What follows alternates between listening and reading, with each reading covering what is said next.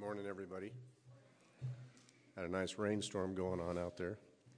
Fresh air for a change. It's kind of nice. Hallelujah.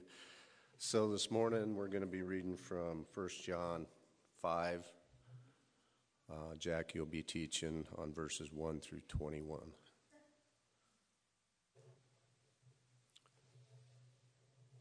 Everyone who believes that Jesus is the Christ has been born of God, and everyone who loves the Father loves whoever has been born of him. By this we know that we love the children of God, when we love God and obey his commandments, for this is the love of God, that we keep his commandments. And his commandments are not burdensome. For everyone who has been born of God overcomes the world, and that is the victory that has overcome the world, our faith. Who is it that overcomes the world except the one who believes that Jesus is the Son of God? This is he who came by water and blood, Jesus Christ, not by the water only, but by the water and the blood. And the Spirit is the one who testifies, because the Spirit is the truth. For there are three that testify, the Spirit and the water and the blood. And these three agree. If we receive the testimony of men, the testimony of God is greater. For this is the testimony of God that he has borne concerning his Son. Whoever believes in the Son of God has the testimony in himself. Whoever does not believe God has made him a liar, because he has not believed in the testimony that God has borne concerning his Son. And this is the testimony, that God gave us eternal life, and this life is in his Son. Whoever has the Son has life. Whoever does not have the Son of God does not have life. I write these things to you who believe in the name of the Son of God, that you may know that you have eternal life. And this is the confidence that we have toward him, that if we ask anything according to his will, he hears us. And if we know that he hears us in whatever we ask, we know that we have the requests that we have asked of him. If anyone sees his brother committing a sin not leading to death, he shall ask, and God will give him life. To those who commit sins that do not lead to death, there is sin that leads to death, and I do not say that one should pray for that. All wrongdoing is sin, but there is sin that does not lead to death. We know that everyone who has been born of God does not keep on sinning, but he who was born of God protects him, and the evil one does not touch him. We know that we are from God, and the whole world lies in the power of the evil one. And we know that the Son of God has come and has given us understanding, so that we may know him who is true. And we are in him who is true, in his Son, Jesus Christ. He is the true God and the eternal life. Little children, keep yourselves from idols. Say a prayer. Lord God, I just thank you for this time this church can come together and worship you, Lord. Beautiful morning we got in front of us. Lord, I just pray for Jackie this morning. I pray for his teaching, and I pray that those words would just hold true in our hearts. And I ask for your protection on the rest of the week as we go out in this world. In Jesus' name, amen.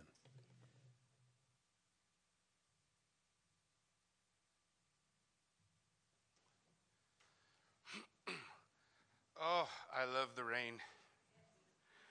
And, I love winter. And after this summer, I'm like, bring it. I'm so tired of being hot. I grew up in the deserts of California. I'm a born and bred desert rat. So I've been in hot weather. I used to work on paving crews that did streets in Palm Springs. So it'd be 125 out, and we're laying pavement.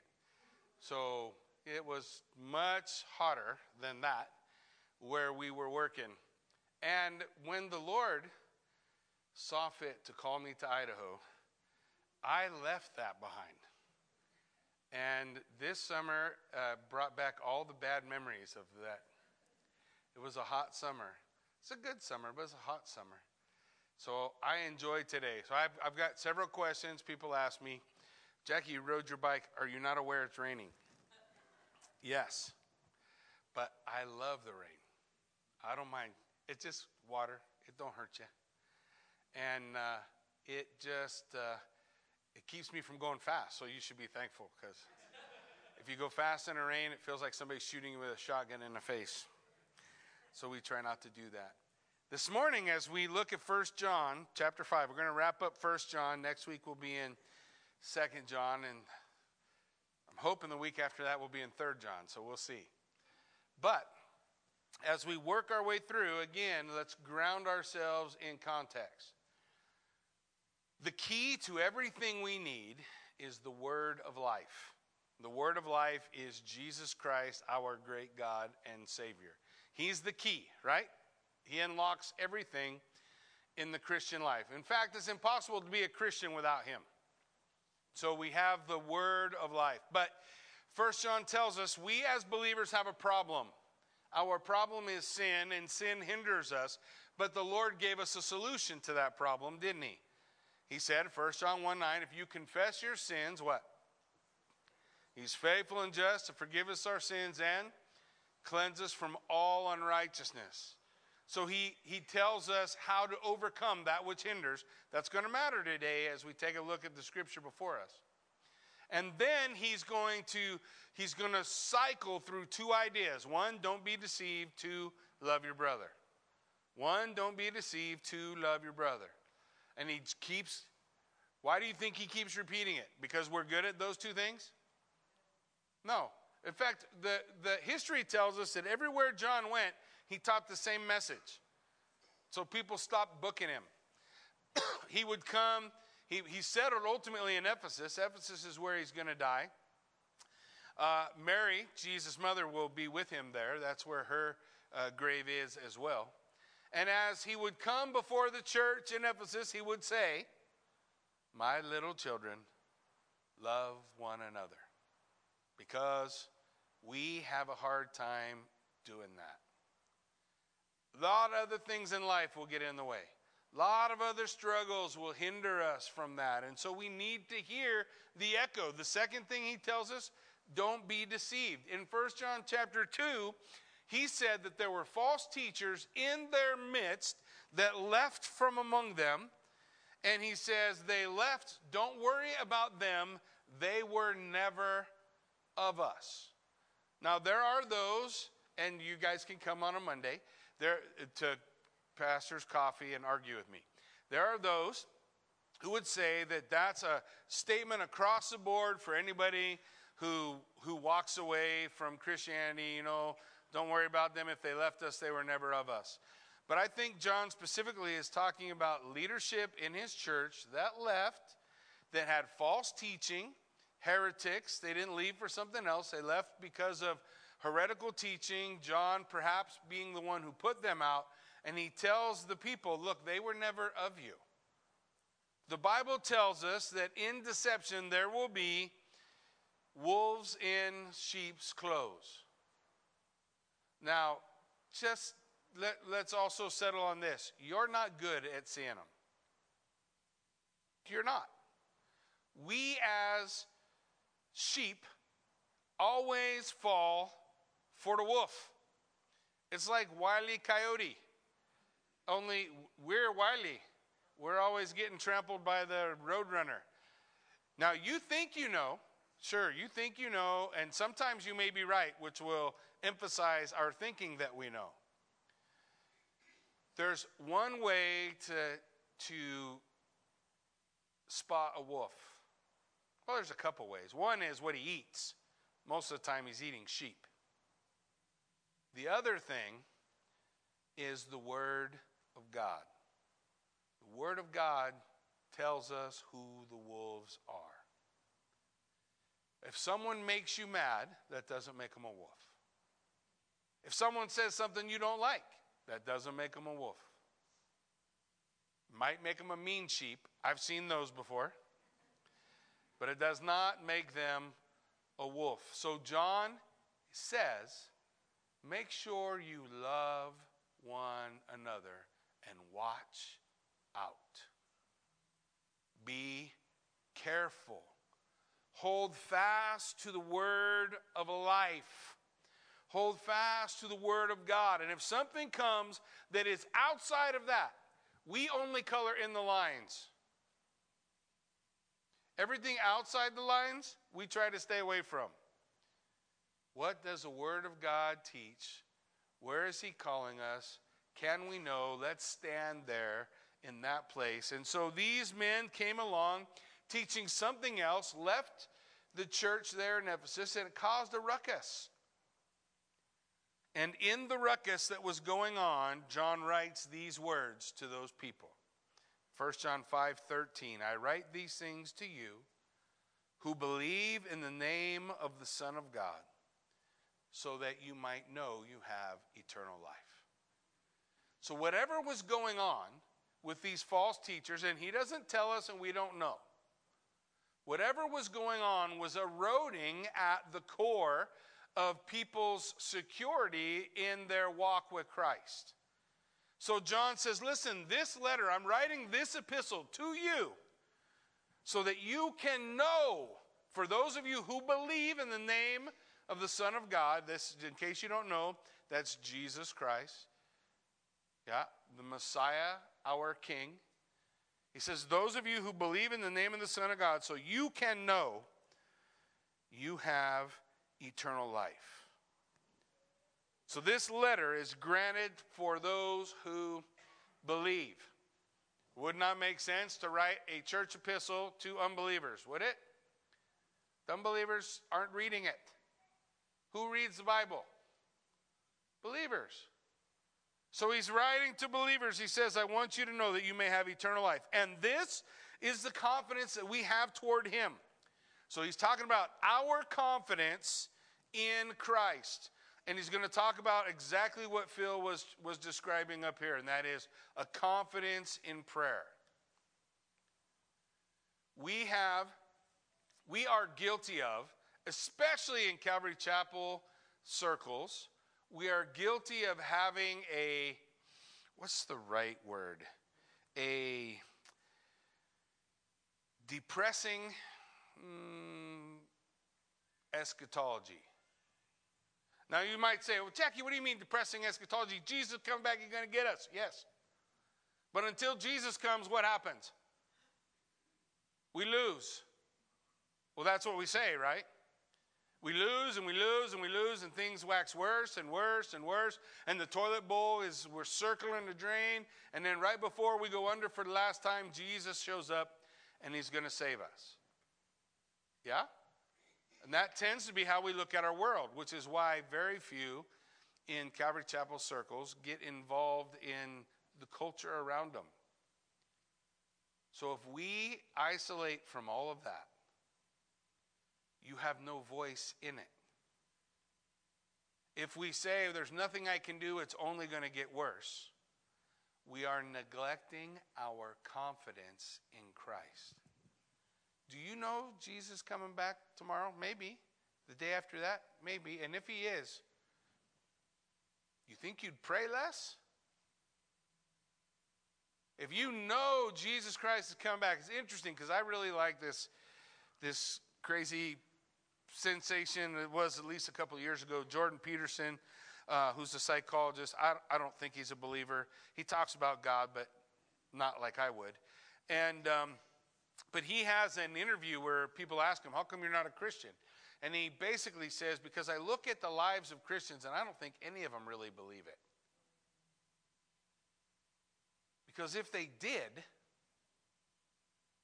something would be different. You see, we have slid into the church in America. I'm sure none of you guys have done this, but the church in America has slid into a complacency where we're waiting for Jesus to return and we forgot the first part of the command Jesus gave.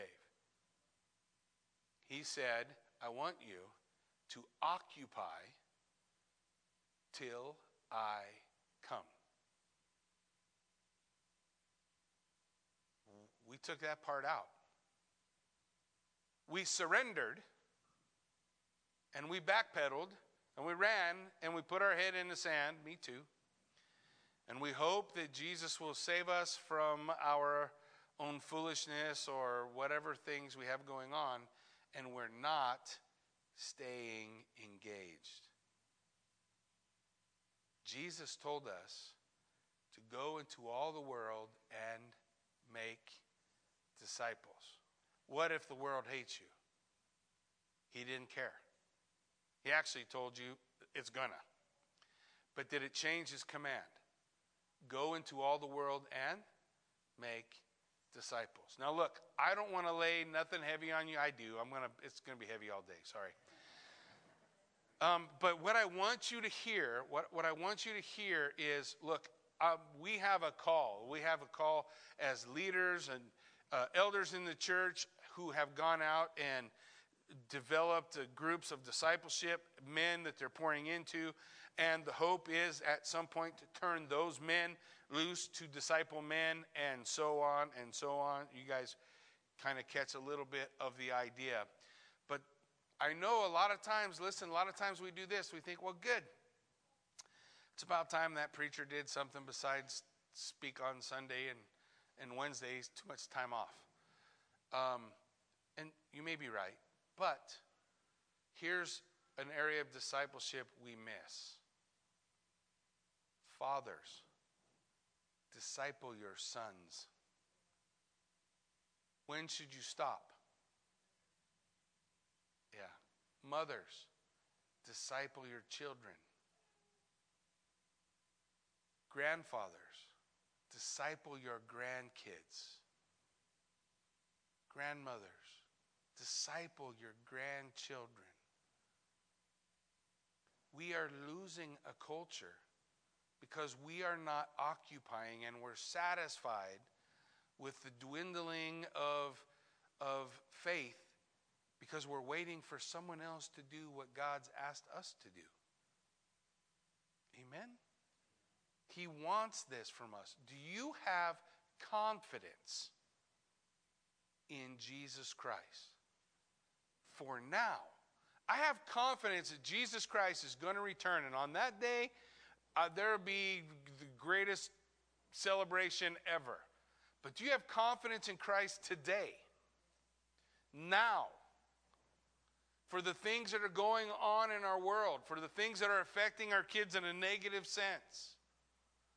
And we all want to find somebody else to do it. We want to find someone else. Listen, I drop my kids off to Sunday school so they get discipled.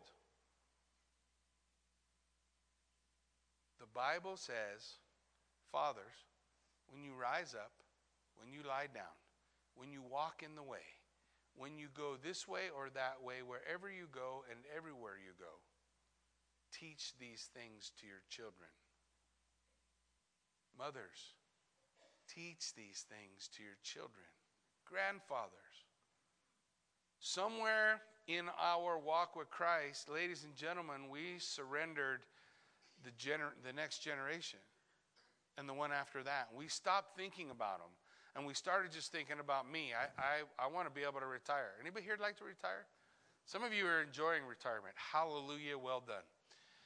But the reality is, none of that stuff is a call from God. The call from God is to never stop discipling over and over. And I'm not going to tell you, start cold calling guys in the church or women in the church and try. But if the Lord gives you an opportunity to be a mentor for someone, disciple them. Do you have confidence in Christ today? We are one generation away. We're old. We are passing away. The Bible has this verse. I'll try to quote it. Usually when I say it, it makes me cry, so I'm going to try not to do that.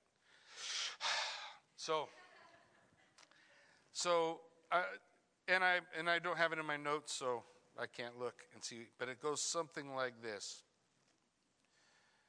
The summer is past, the winter is come, and we are not saved. And the point, even if I get some of it wrong, the point is time has passed and we missed our opportunities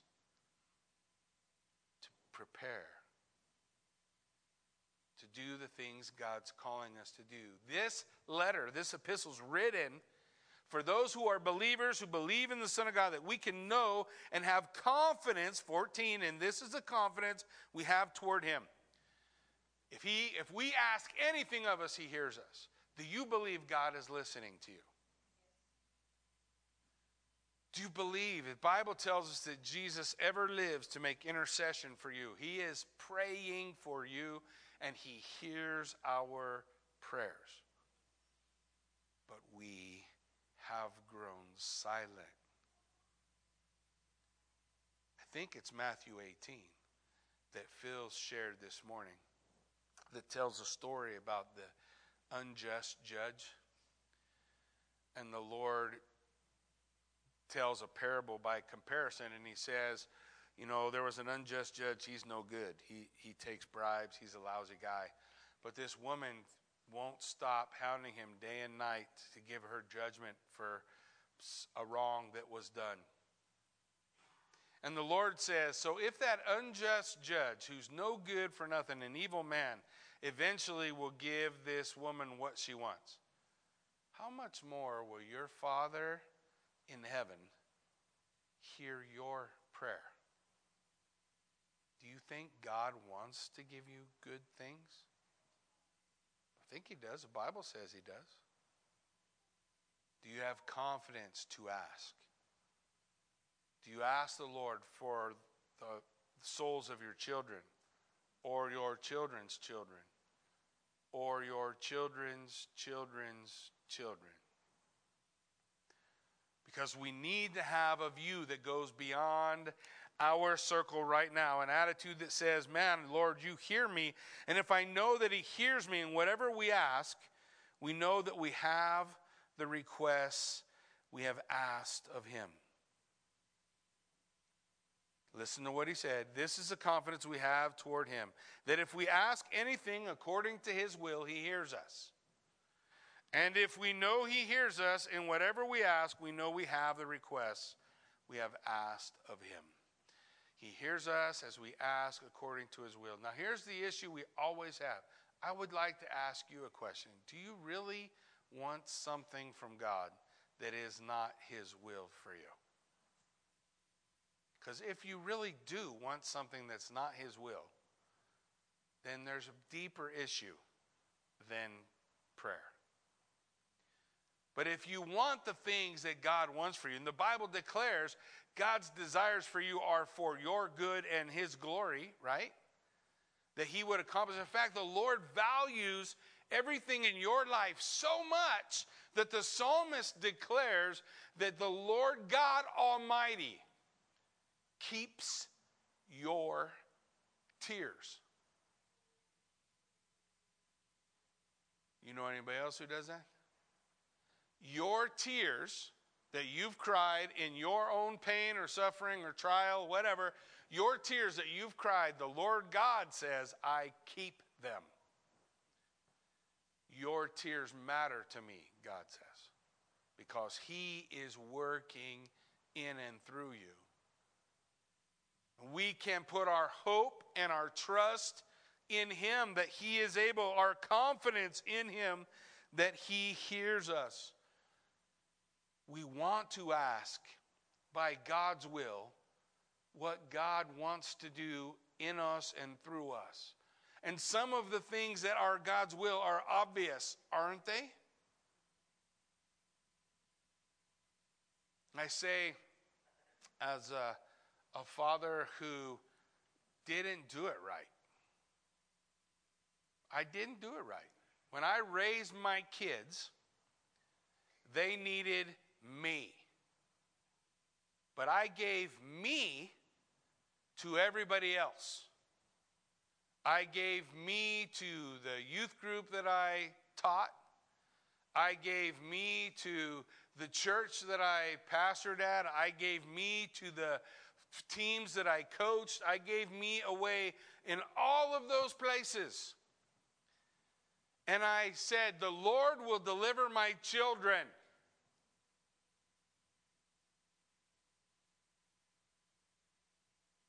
The Lord told me what to do, and I did it not. And when we look at the fruit, I have one son that loves the Lord. I have one son who I'm not sure where he's at, and I have one son who's autistic. I know where he's at. He's in the trailer at home. I have all of these things, but I missed the most important part. I helped other people's kids find Jesus. I helped other people get saved. Those are good things. I'm not saying they're bad things. And I hear the words of Christ in it. These things you ought to have done, but not left the other things undone.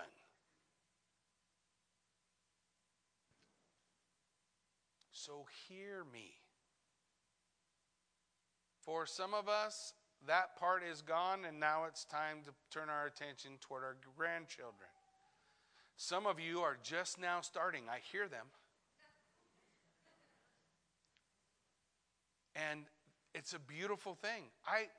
I know that everybody doesn't feel the same way I do, but I love hearing children in church. It's okay. They're children. We're teaching them. I want to see them grow up in the care and admonition of the Lord. Don't you? I want them to love Jesus and know him and understand his word. And so we have to be committed to those things. Committed to seeing those things happen. We want to ask these things according to God's will. Does the Lord want your children? Do you know that that is the will of God? Do you pray that? Do you know that the Lord wants you to disciple them? That that's God's will for you? Are you praying that God would give you the strength you need to do it? Do you know that it's God's will, older men, older women, to disciple younger men, younger women? Are you asking God to give you strength to fulfill his purpose? Or are we just waiting for Jesus to come back and save us from our mess?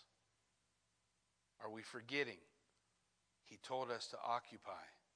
He gave us a job to do, a mission to fulfill. Psalm 40 verse 8 says, I delight to do your will, O my God. Your law is within my heart. I delight. I want to please you, Lord. I want to say words out of my lips every day that please the Lord. I want to do things in my life every day that please God. That's my motivation for what to speak and what to do. Now, I don't succeed all the time. Okay, let's be honest. I don't succeed often. But what I do is I hear what the Proverbs declare. A righteous man falls 7 times and rises again. And I say, Lord, help me now. Help me use better words, words that honor you. Lord, help me now to have better actions, actions that honor you. Because I delight to do your will. Look, erase from our minds the ideas that the Lord's going to send me to Africa and make me be single all my life. Erase that out of your head. Let's just do the things we know. Not worry about the things we don't. The things we know. Husbands, are you washing your wife with the water of the word? Husbands, you love your wife as Christ loved the church. Wives, are you submitting to your husband and honoring his headship? Will you stand behind his shield as he tries to guide and protect you. I delight to do your will, O Lord. It's my delight to walk in obedience to you. Whatever things we ask, walking in his will. 1 Thessalonians 5:18, listen, says this, give thanks in all circumstances, for this is the will of God in Christ concerning you. See, I'm doing the easy stuff. Man, I want to do the will of God. I want to walk in the will of God. Here's the will of God. Be thankful. But that didn't have anything to do with Africa. I know, crazy. Walk in thankfulness. It honors God. Me and a brother, Rick, we wrote letters recently. And I'm actually going to hand deliver mine on October 7th. You did yours yesterday? And so in this letter was an activity. You guys remember I told you about it, this letter about releasing bitterness and walking in unforgiveness. And I had problems with my dad. I would have said I don't have problems, but, I have problems. So anyways, we're writing this letter out, and it is a cool exercise because the letter is not what you think. It is not your opportunity to say all the things you wanted to say but didn't say. It is your opportunity to say the things the Word of God tells you to say. So the first part of my letter was asking for forgiveness. So if my dad's watching this, he's going to hear about it before I get there. Was asking for his forgiveness because I have not honored my father the way God's word tells me as his son to honor him. The second part was for me to tell my father all the things I respected about him. And if my next question was, I don't respect him, then I have to repent of my disrespecting my father, lay down that disrespect, and start to open my eyes to all the things my father did that were worthy of respect. My father cared for us. My father was there. Not always, but he was there. And for the good things that my father did that were respect worthy, I listed them all out.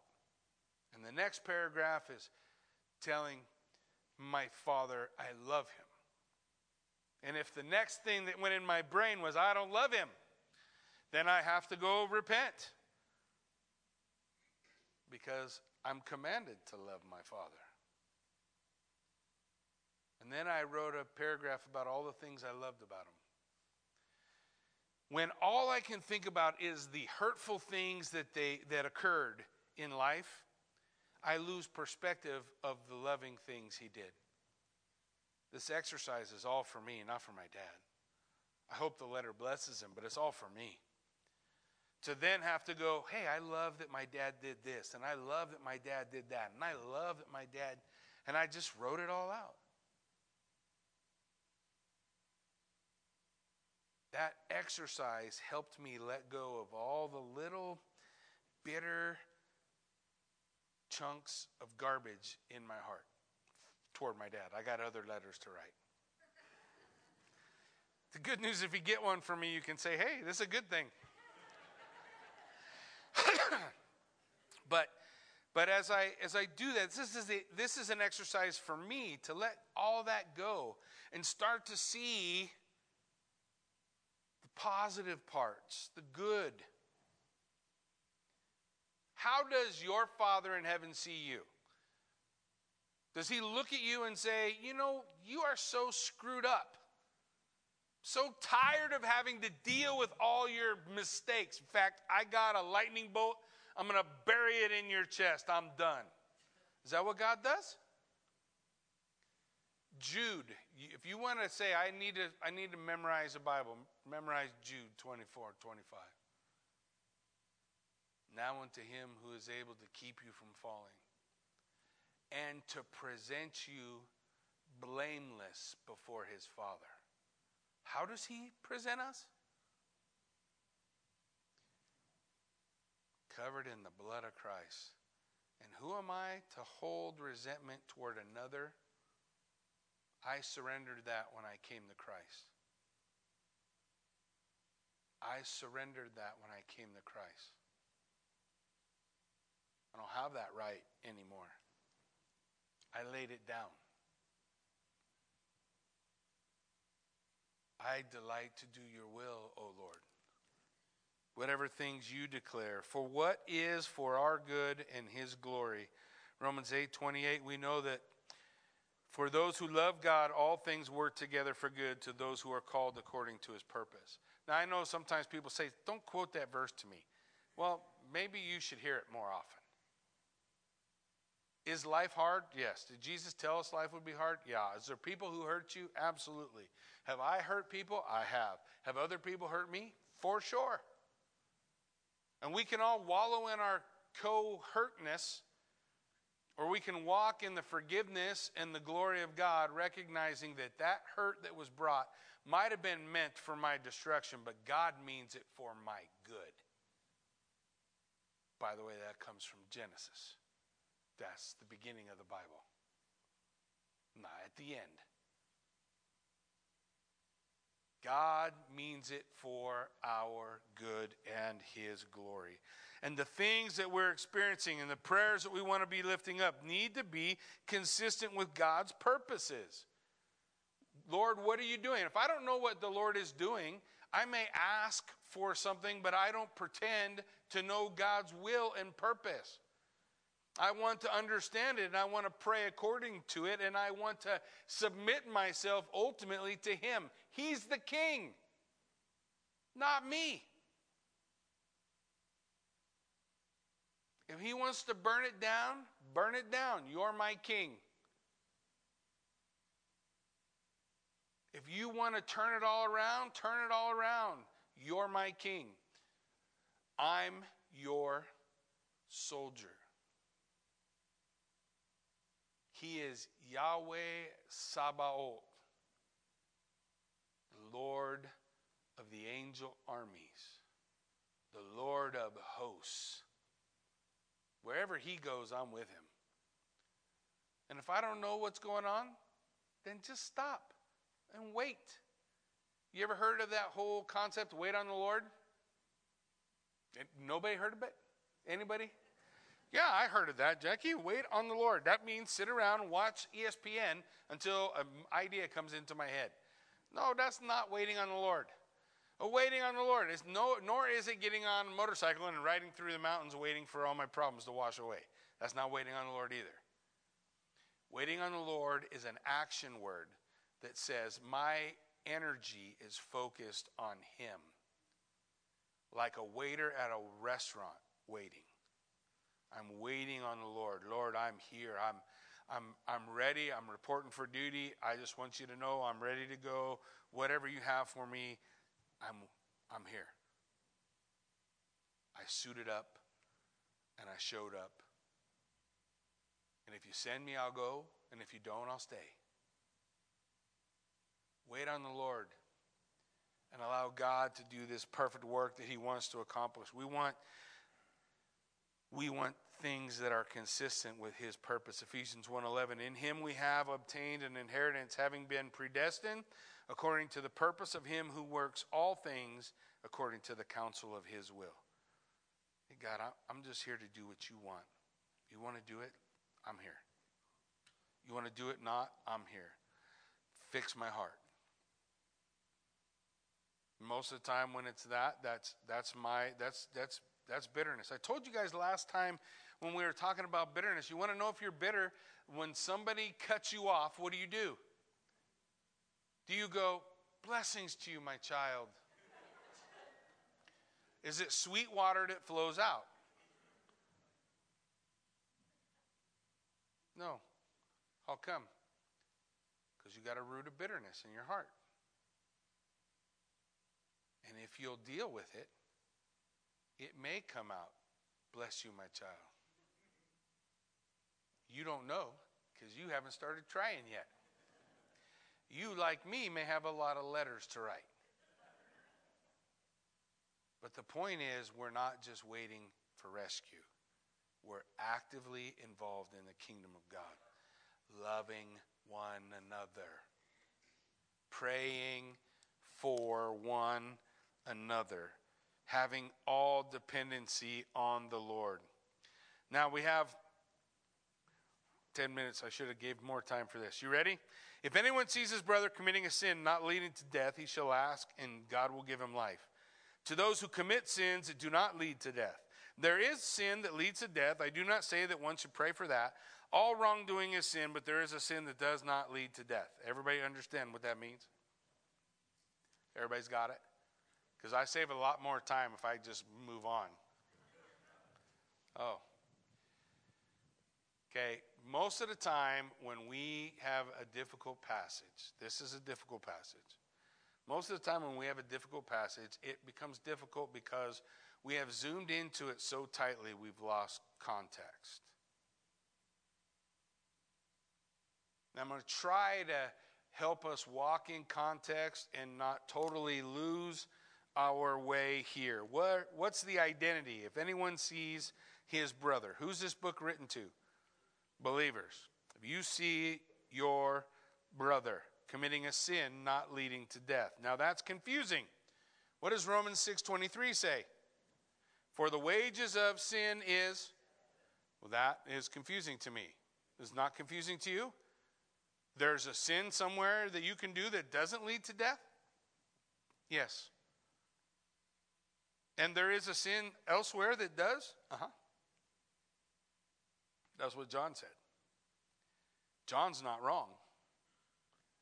So if it messes with my system, I should probably lay my system down and take the words for what they're saying.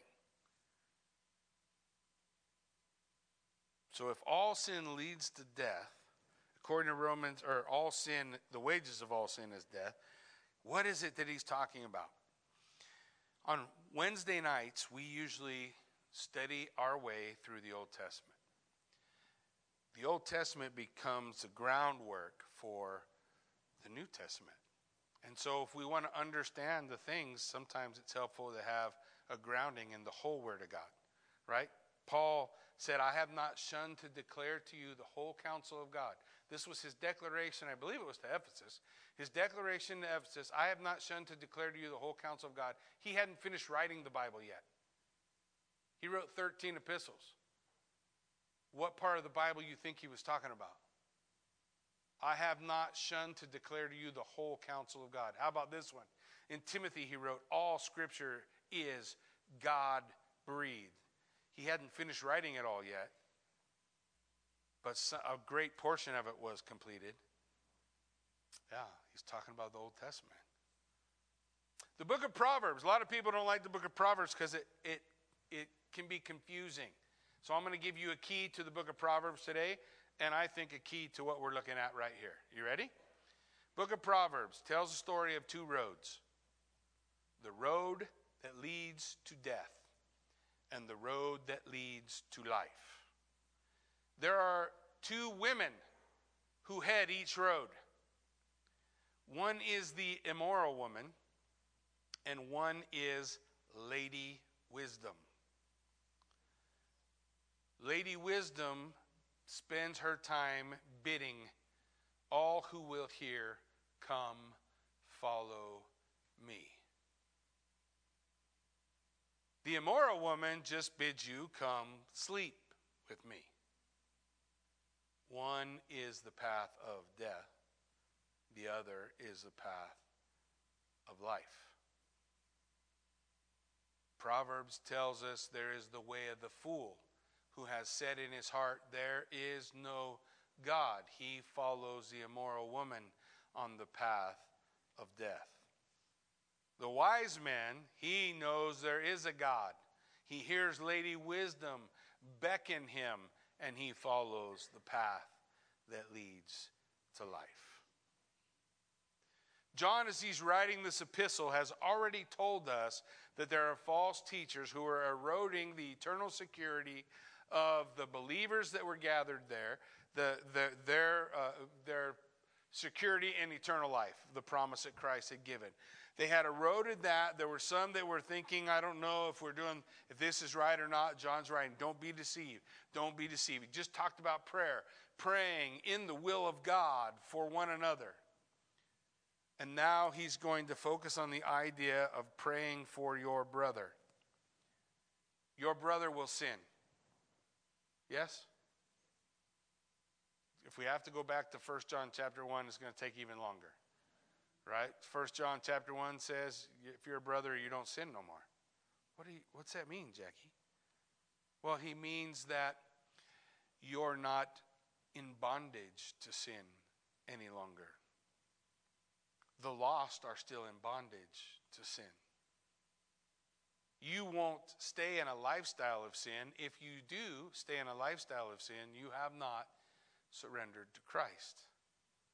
Because when you surrender to Christ, he transforms you. So this brother, he'll sin, but what's the road he's on? Where's it leading? The road leads to life.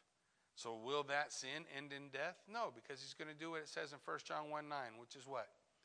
Confess our sin. He's faithful and just to forgive us our sins and cleanse us from all unrighteousness. And so he's going to walk in obedience because he's following Lady Wisdom.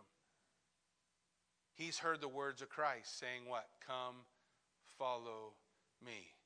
If you love me, you will keep my commandments. What's my commandment? Love one another. If I love one another, will I pray for one another? Yeah. Should I pray for my brothers in the church? Yeah. What if they're sinning? Yeah.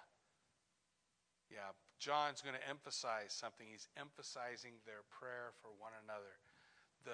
The core part of the body.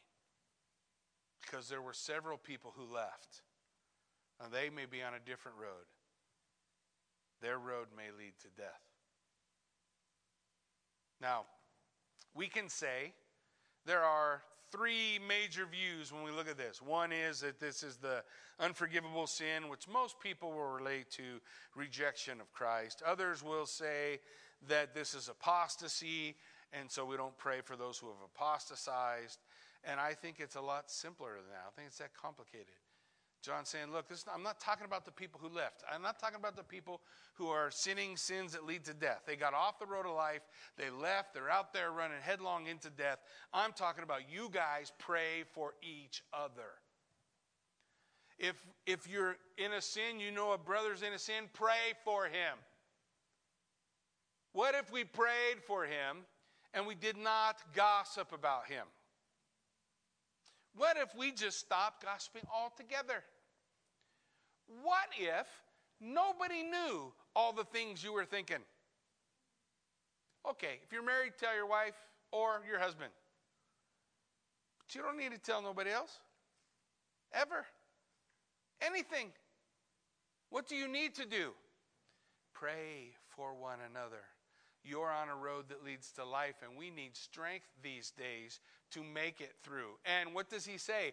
You're praying according to the will of God, and so God will grant life. Isn't that what he said? He says, if you pray for that one, pray for that brother. Listen to what he says. If you see your brother sinning a sin not leading to death, he will ask, and God will give him life. God will give him life. What's the core way that we are able to walk through this world? What did he begin with in 1 John chapter 1? The word of life. What is the path we walk when we follow Jesus Christ? The path of life. So if your brother is caught up in sin, you need to pray for him so that God will grant him life. This is the will of God. It is the opposite of, that guy's such a dirtbag. Can you believe what he did or said or allowed? Or, oh my gosh, you're kidding me. I'm going to call Mary Sue and John Paul Getty or something. And I'm going to tell somebody else. I can't believe this stuff that I heard.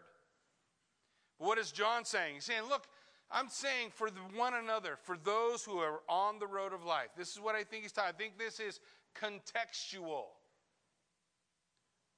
Pray for each other. You know, he doesn't say, thou shalt not pray for those guys. He said, I'm not talking about those guys. I'm not talking about praying for those. This is not what I'm not saying pray for them. I'm saying pray for each other. We spend all our time in prayer, praying for things that maybe John would say, put that lower down on your priority. Are you praying for one another? Are you lifting up one another? Look, I get tired. I walked up to the board this year and I says, I think I'm going to take a sabbatical. Well, I only took 3 weeks, so it wasn't so bad. And God did a lot of things, but I need prayer. So if I'm feeling weak, how many of you guys are feeling weak? If I feel discouraged, how many of you guys are feeling discouraged?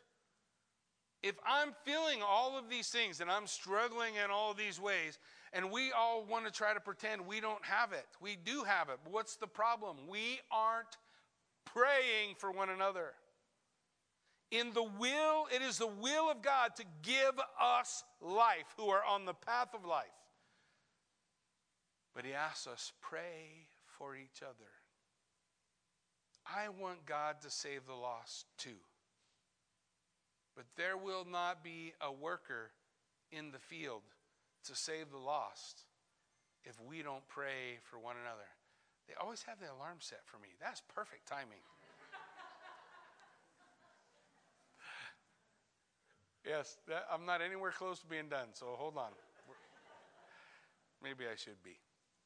We want to pray for one another. Now, there are times where God says, stop praying. He says, stop praying for them. Stop praying for them. In the book of Jeremiah, 3 times the Lord says for Jeremiah to stop praying for the people. He says, as for you, do not pray for this people or lift a cry or prayer to them. Do not intercede with me. I will not hear you. He says, Jeremiah, stop praying for the people. Jeremiah 11:14. Therefore, do not pray for this people or lift up a cry or a prayer on their behalf. I will not listen when they call me. Jeremiah 14:11, the Lord said to me, do not pray for the welfare of this people. 3 times God's prophet was told to stop praying for the people. There is a time when God says stop praying. But he never says to stop praying for the brethren. Stop praying for the brothers and sisters you worship together with. He'll never say that. Because in these days we're in, we need strength. You remember the story of Moses? Watching the battle, and he would hold his hands up, and as long as he held his hands up, they were winning. You guys remember? But battles take a long time. You ever try to just hold your hands up eternally? If you're doing singing, worship, don't your shoulders hurt? Mine do. And I start whining in my head. Oh my gosh, this hurts. And then I say things like, okay, Lord, I'm going to suffer for you. It's all dumb. That's all dumb. The Lord wants your heart. He don't care what you're doing with your hands. He don't care what you're doing with your hands. He wants your heart. But Moses needed help to keep his hands up, right? So people came alongside. Didn't they? And they held up his hands. And we use that story to say, oh, you got to hold up the hands of your pastor. And hallelujah, I won't lie, I need help keeping my hands up. But listen, you need to hold up the arms of one another. We need to be there for each other.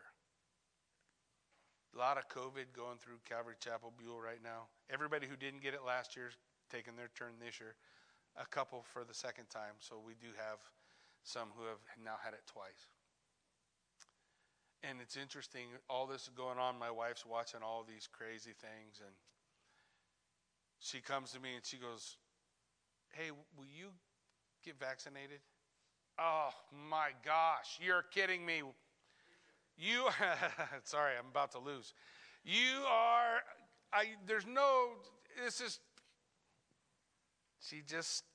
does what Kathy does.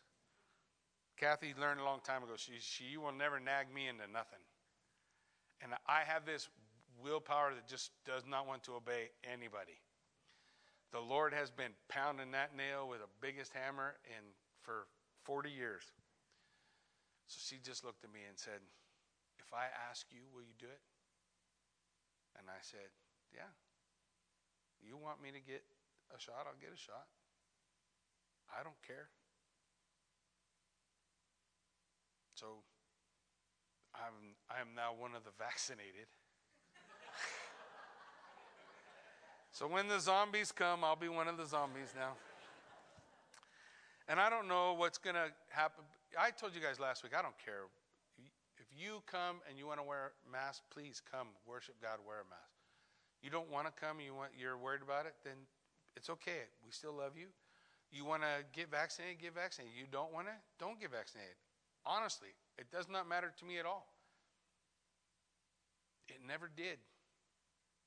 But we ought to be loving one another, praying for one another, holding up one another's hands, because these days are evil. And this world is in opposition to God. Isn't that the very next place John goes? Just look at it and we'll wrap everything up. We know everyone who has been born of God does not keep on sinning, but he who was born of God protects him. Jesus Christ protects him. The evil one does not touch him. Look, we know we can't live in sin. How can we have died to sin, live any longer in it? So when I sin, I confess it. I don't excuse it. I just confess it. When I've offended a brother, I want to be able, when confronted by a brother who's been offended, to be able to just say, forgive me. I'm not making excuses for sin. I want to deny all of that. Verse 19, we know that we are from God and the whole world lies in the power of the evil one. Is there a real enemy? It's not the person sitting in the chair next to you or in front of you or behind you or sitting in the church down the street or 2 churches down the street. Doesn't make any difference. They're not your enemy. The whole world lies in the power. That word lies is the word katai. It means there is no resistance, no struggle, no attempt to throw off Satan's control. That's the world. The world ought to be like the world. We should expect nothing else.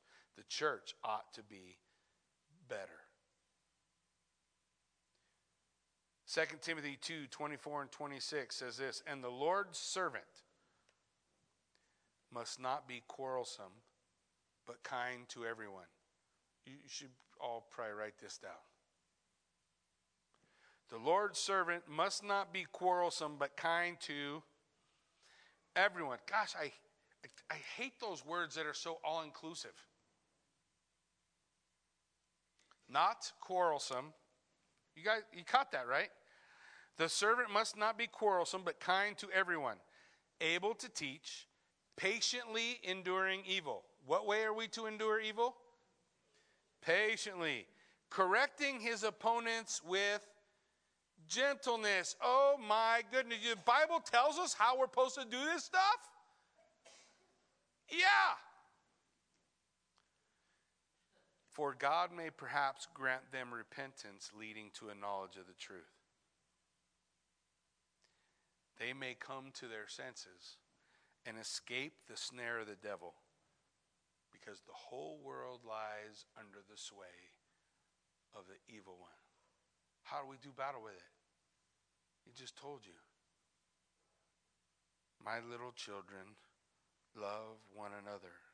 We know that the Son of God has come and has given us understanding so that we may know him who is true. That's Jesus Christ. He is the way, the truth, and the life. And we are in him. Unless you are in Christ, you are not saved. You have to be in Christ. We are in him who is true, his Son, Jesus Christ. He is the true God and eternal life. What was the way to life? Jesus Christ, right? 2 paths. What path are you walking?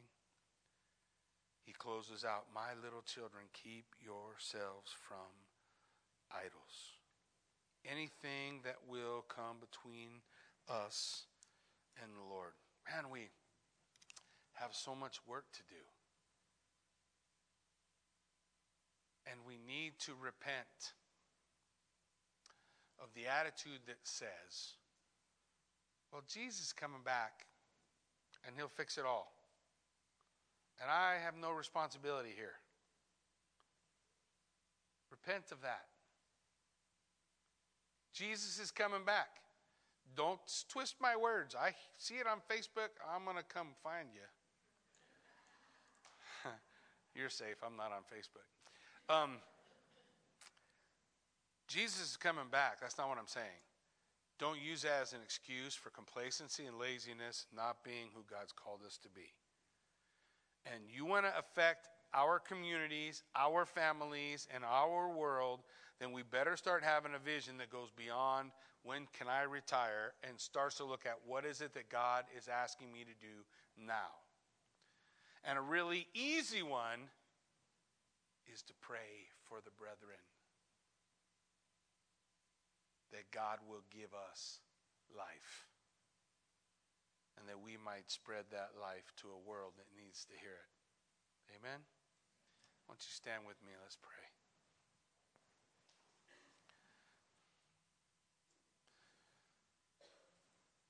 Father God, we thank you so much that we can gather in this place. Lord, we want to honor you, glorify you, magnify your holy name. For you indeed are worthy to be praised. Lord, we want you to empower us as your church to be the men and women you're calling us to be. No matter what age we are, you can be a child and be discipling a friend. You can be young and have a word of encouragement for someone who's older. You can be older and have a word of encouragement for someone who's younger. God, you called us to have the kind of community that we all really want, but we're afraid to do. But you have not given us a spirit of fear, but of sound mind. You have not given us a spirit of bondage. You've given us a spirit of freedom. Lord, you want to move in these days. You want your church to stand strong in the face of opposition. And opposition is coming. Lord, you are calling us. You brought us to be during this time. You, just like Esther, are whispering to our ears, you are here for such a time as this. You are the right person for this time. You are the right husband for that wife. You are the right wife for that husband. You are the right parent for that child. You are the right mentor for that disciple. This is your time.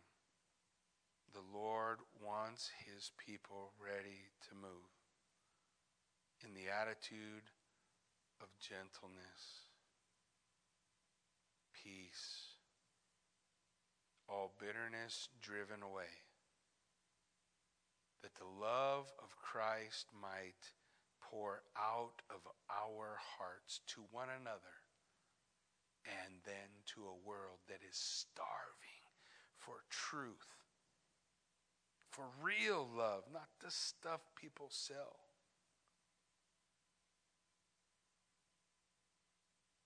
Keith Green used to say,